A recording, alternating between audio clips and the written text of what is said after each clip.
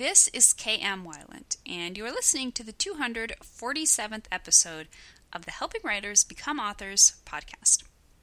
Here on the home front, I've just finished the outline for my historical superhero work in progress, Wayfarer. As soon as I finish transcribing the notes, I get to move on to the next fun step, which is building up my research bibliography. The book is set in Regency London, mostly in the criminal underbelly, so I have a lot of fun ground to cover. This is an era I'm already pretty familiar with thanks to Austen and Dickens and scads of BBC period dramas, but it will be fun to dig even deeper. Even better, I get to curl up with a pile of books and call it work.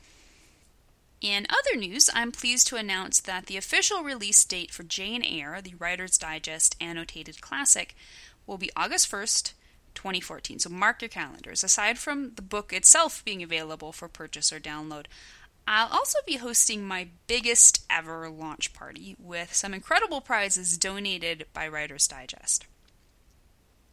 And now, I hope you enjoyed this week's podcast entitled How to Write a Flat Character Arc, Part 2, The Second Act.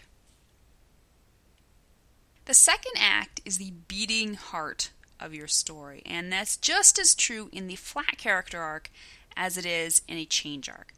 The second act is all about loosing the character into an unsettled world. He is forced to react to the major event at the first plot point and grapple with the lie. But then everything changes at the midpoint when new knowledge about himself and or the world allows him to start taking action by going on the offensive. In comparison to a positive change arc, the difference in a flat character arc's second act is that the emphasis is not on the protagonist's discovering and confronting his own inner misconceptions. Rather, the second act in a flat arc is where he will be discovering the lie embedded in the world around him. He will have to figure out, first, whether or not he wants to take on that lie, and second, how he can best use his truth to obtain his goal, triumph over the antagonistic force, and uproot the lie from the lives of those around him.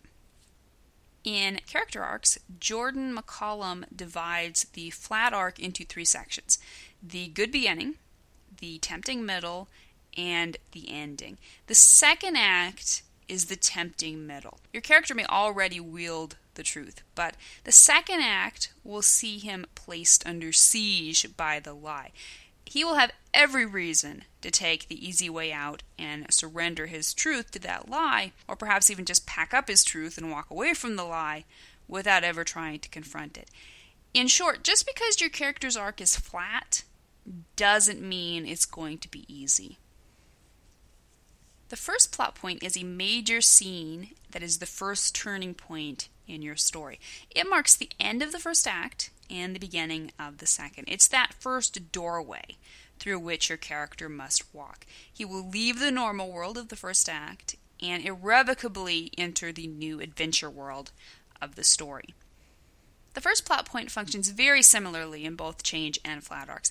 It will be a major, probably catastrophic, event that will upend your character's world and force him into a reaction that will pit his personal truth directly against the world's lie.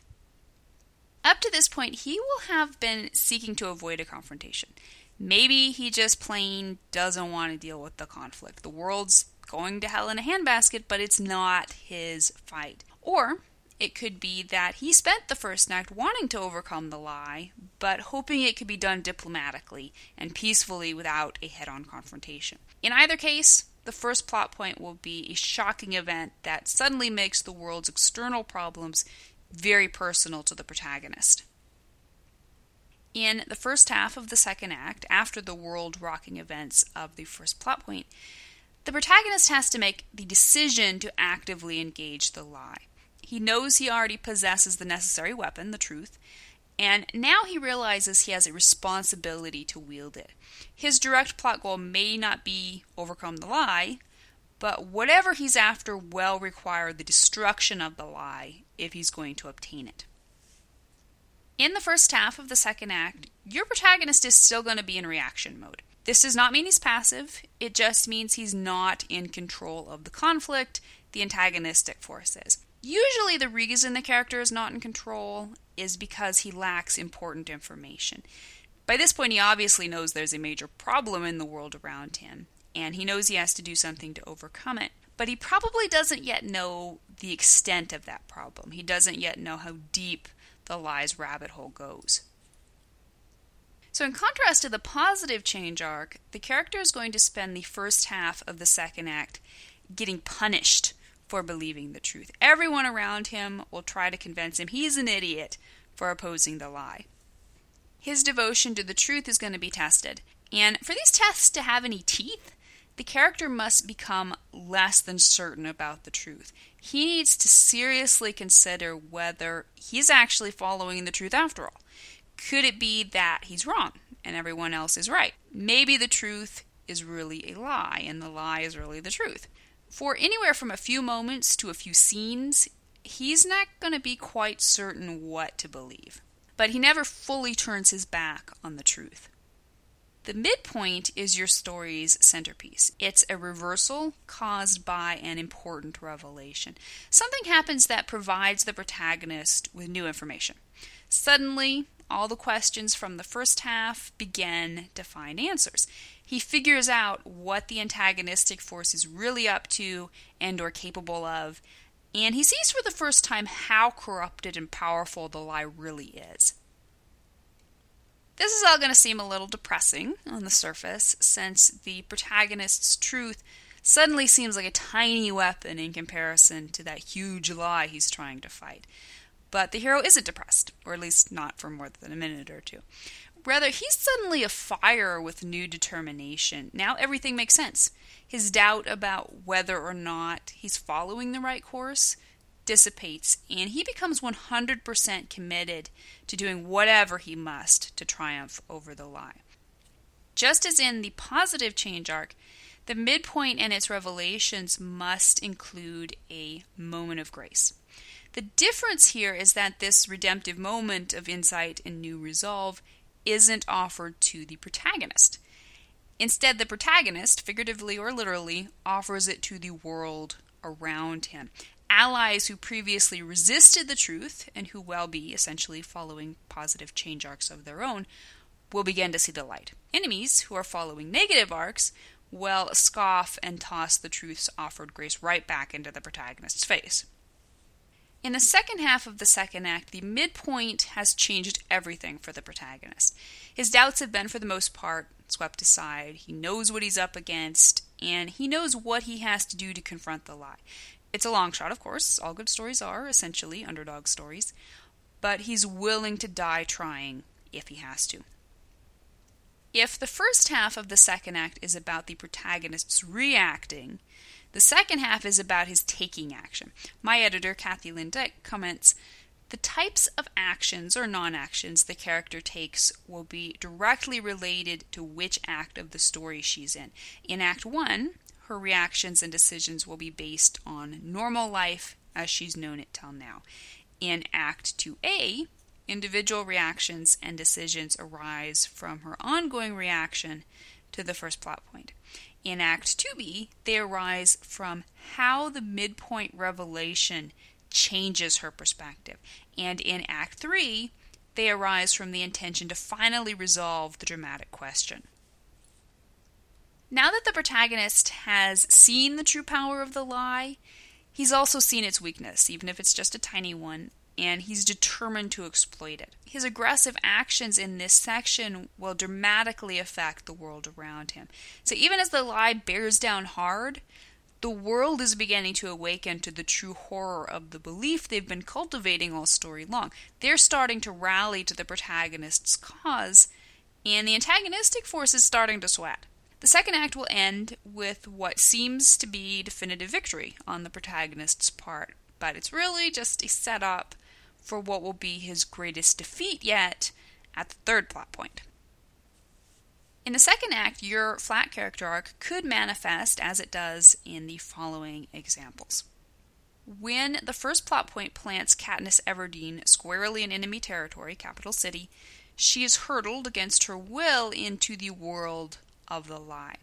She doesn't care so much about defeating the lie. She just cares about surviving, even if it means taking out fellow tribute Peeta. What she doesn't yet fully comprehend is that in order to survive, she's going to have to take down the world of the lie first. She only begins to fully realize this at the midpoint when Peeta saves her after the Tracker Jacker attack, and she puts aside even the possibility of playing President Snow's game. She won't kill Peeta. The world reflects this back to her when the game maker announces that 2 tributes from the same district can share the victory. She finds a wounded Peeta and starts making plans to save both their lives, as in the Hunger Games. Ginger the chicken discovers an opportunity for escape when circus performer Rocky crash lands inside the pen. She coerces him into supposedly helping her teach the other chickens how to fly, even though no one else understands the necessity of escaping. At the midpoint, Ginger realizes Mrs. Tweedy is going to kill them all, and finally convinces the others that if they don't escape or die trying, they're all going to die anyway. Rocky, who is a change arc character, makes the most prominent shift away from the lie and begins seriously trying to help Ginger and the others, as in Chicken Run. Nathaniel's normal world collides with the world of the lie when he rescues Cora and Alice Munro from Magwa's ambush. He has no desire to try to use his truth to change the exterior world of the British Army, but then he discovers his friends have been murdered by Indians allied with the French. He commits to returning the sisters to their soldier father at Fort William Henry in order to warn the other colonists fighting with the British. After Nathaniel helps the colonists desert back to their families, the antagonist shows the true depth of the lie by arresting him at the midpoint. As a result, the world around Nathaniel begins to shift toward the truth, as is most evident in Cora's changed mindset, but also more subtly in Duncan's, as in The Last of the Mohicans. After Maximus refuses to join hands with the patricide Commodus, his wife and son are murdered in a shocking first plot point, and Maximus himself is enslaved as a gladiator. He stumbles through the first half of the second act, apathetic to life. Even though he is disgusted by the blood he is forced to spill for the sake of entertainment, he goes through a period in which he struggles to find the strength and conviction to fight for his truth. All that changes at the midpoint when he is sent to fight in Rome and is able to tell Commodus to his face that he won't rest until he can remove him from his father's throne. His motives are further cleared up and brought back into alignment with the truth when he agrees to help Lucilla take down Commodus, not for the sake of vengeance, but for Rome's peace and security. Throughout the second half of the second act, he victoriously battles his way through Commodus's desperate attempts to kill him, and with every victory, he rallies the people nearer to his cause, as in Gladiator. After Eleanor Dashwood and her family end up in a tiny Devonshire cottage, and Marianne meets both her would-be suitors, the upright Colonel Brandon and the passionate Willoughby, Eleanor spends most of the first half of the second act struggling to help her emotional family cope. Her sensible approach is brought under siege when the man she loves refuses to ask for her hand, even after dropping in for a strange visit. The midpoint throws her world topsy-turvy and cements the importance of her truth when Willoughby abruptly dumps a hysterical Marianne and leaves the neighborhood without explanation. So even amidst her own heartbreak, Eleanor steadily guides her family through the tempest of the second half of the second act, as in Sense and Sensibility.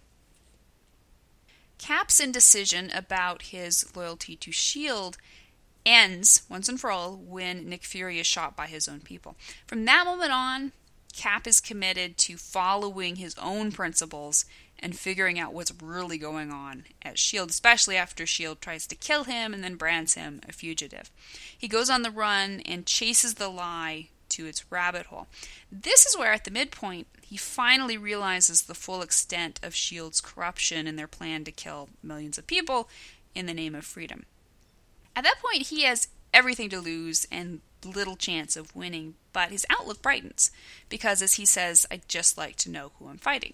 His truth's effect on the lie is particularly evident in Black Widow's change of attitude toward both him and S.H.I.E.L.D. in the second half of the second act, as in Captain America, the Winter Soldier. So consider some further examples of the second act in a flat character arc. True Grit by Charles Portis. Maddie takes the lie-ridden world by storm when she hires Rooster Cogburn, the meanest marshal, to help her go after her father's murderer, Tom Chaney. In this instance, Maddie's strong, truth-driven decision is actually more dramatic than the preceding challenge to her truth, the law establishment's refusal to do anything about her father's murder. Maddie is an especially strong catalyst character who personally drives practically every major moment in the story. She spends the first half of the second act bearing up under Rooster's and the Texas Ranger LaBeef's alternately self-centered and well-meaning attempts to sway her from her mission.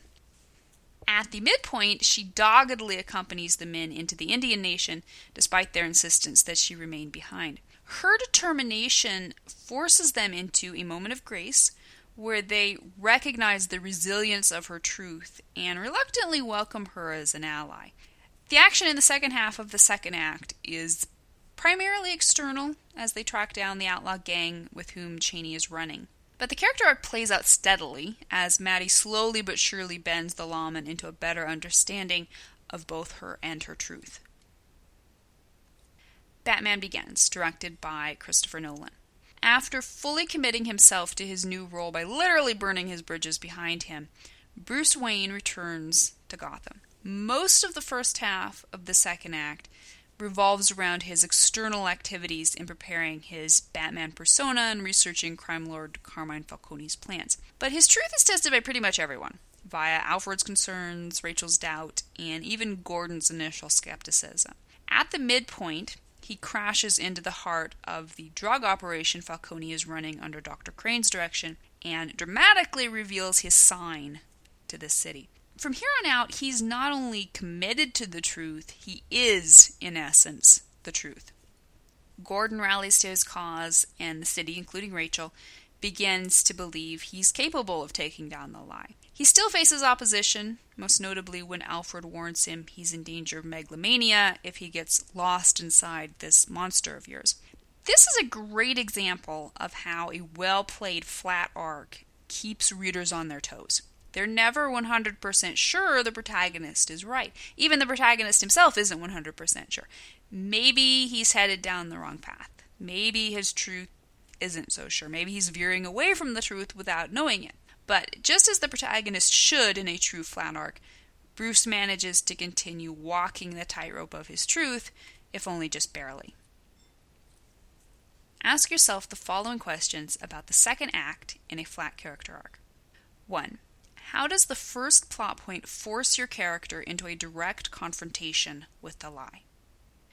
2. Does he willingly confront the lie, or does he confront it only because he has no other choice? 3. How will the character be tempted away from his truth? 4. How close will he come to actually abandoning the truth and embracing the lie? 5. What allies will initially resist his devotion to the truth? 6. How will those allies eventually be changed by the truth? 7. How will his enemies resist his truth? 8. How will those enemies become even more entrenched in the lie as a result? 9. Is the character's main plot goal directly related to defeating the lie in the world around him? 10. If not, why will he have to overcome the lie in order to reach his main plot goal? 11. What doesn't the character understand about the lie in the first half of the story? 12. What important information will he learn about the lie and the antagonistic force at the midpoint? 13. How can he offer a moment of grace via his truth to the world around him, either generally or specifically to his allies and/or the antagonist? 14. At the midpoint, what weakness does the protagonist find in the lie that he can exploit in the second half? The reason many flat arcs are perceived as plot-heavy is that their emphasis is upon the changes in the world around the protagonist. But it is the protagonist's actions in support of his truth that cause those changes.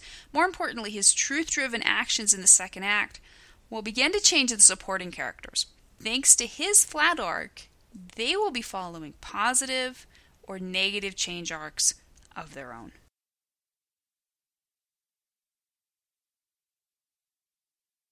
Thank you for listening to the Wordplay Podcast. To read a transcript of this episode, you can visit my website at helpingwritersbecomeauthors.com. And be sure to check back again next week.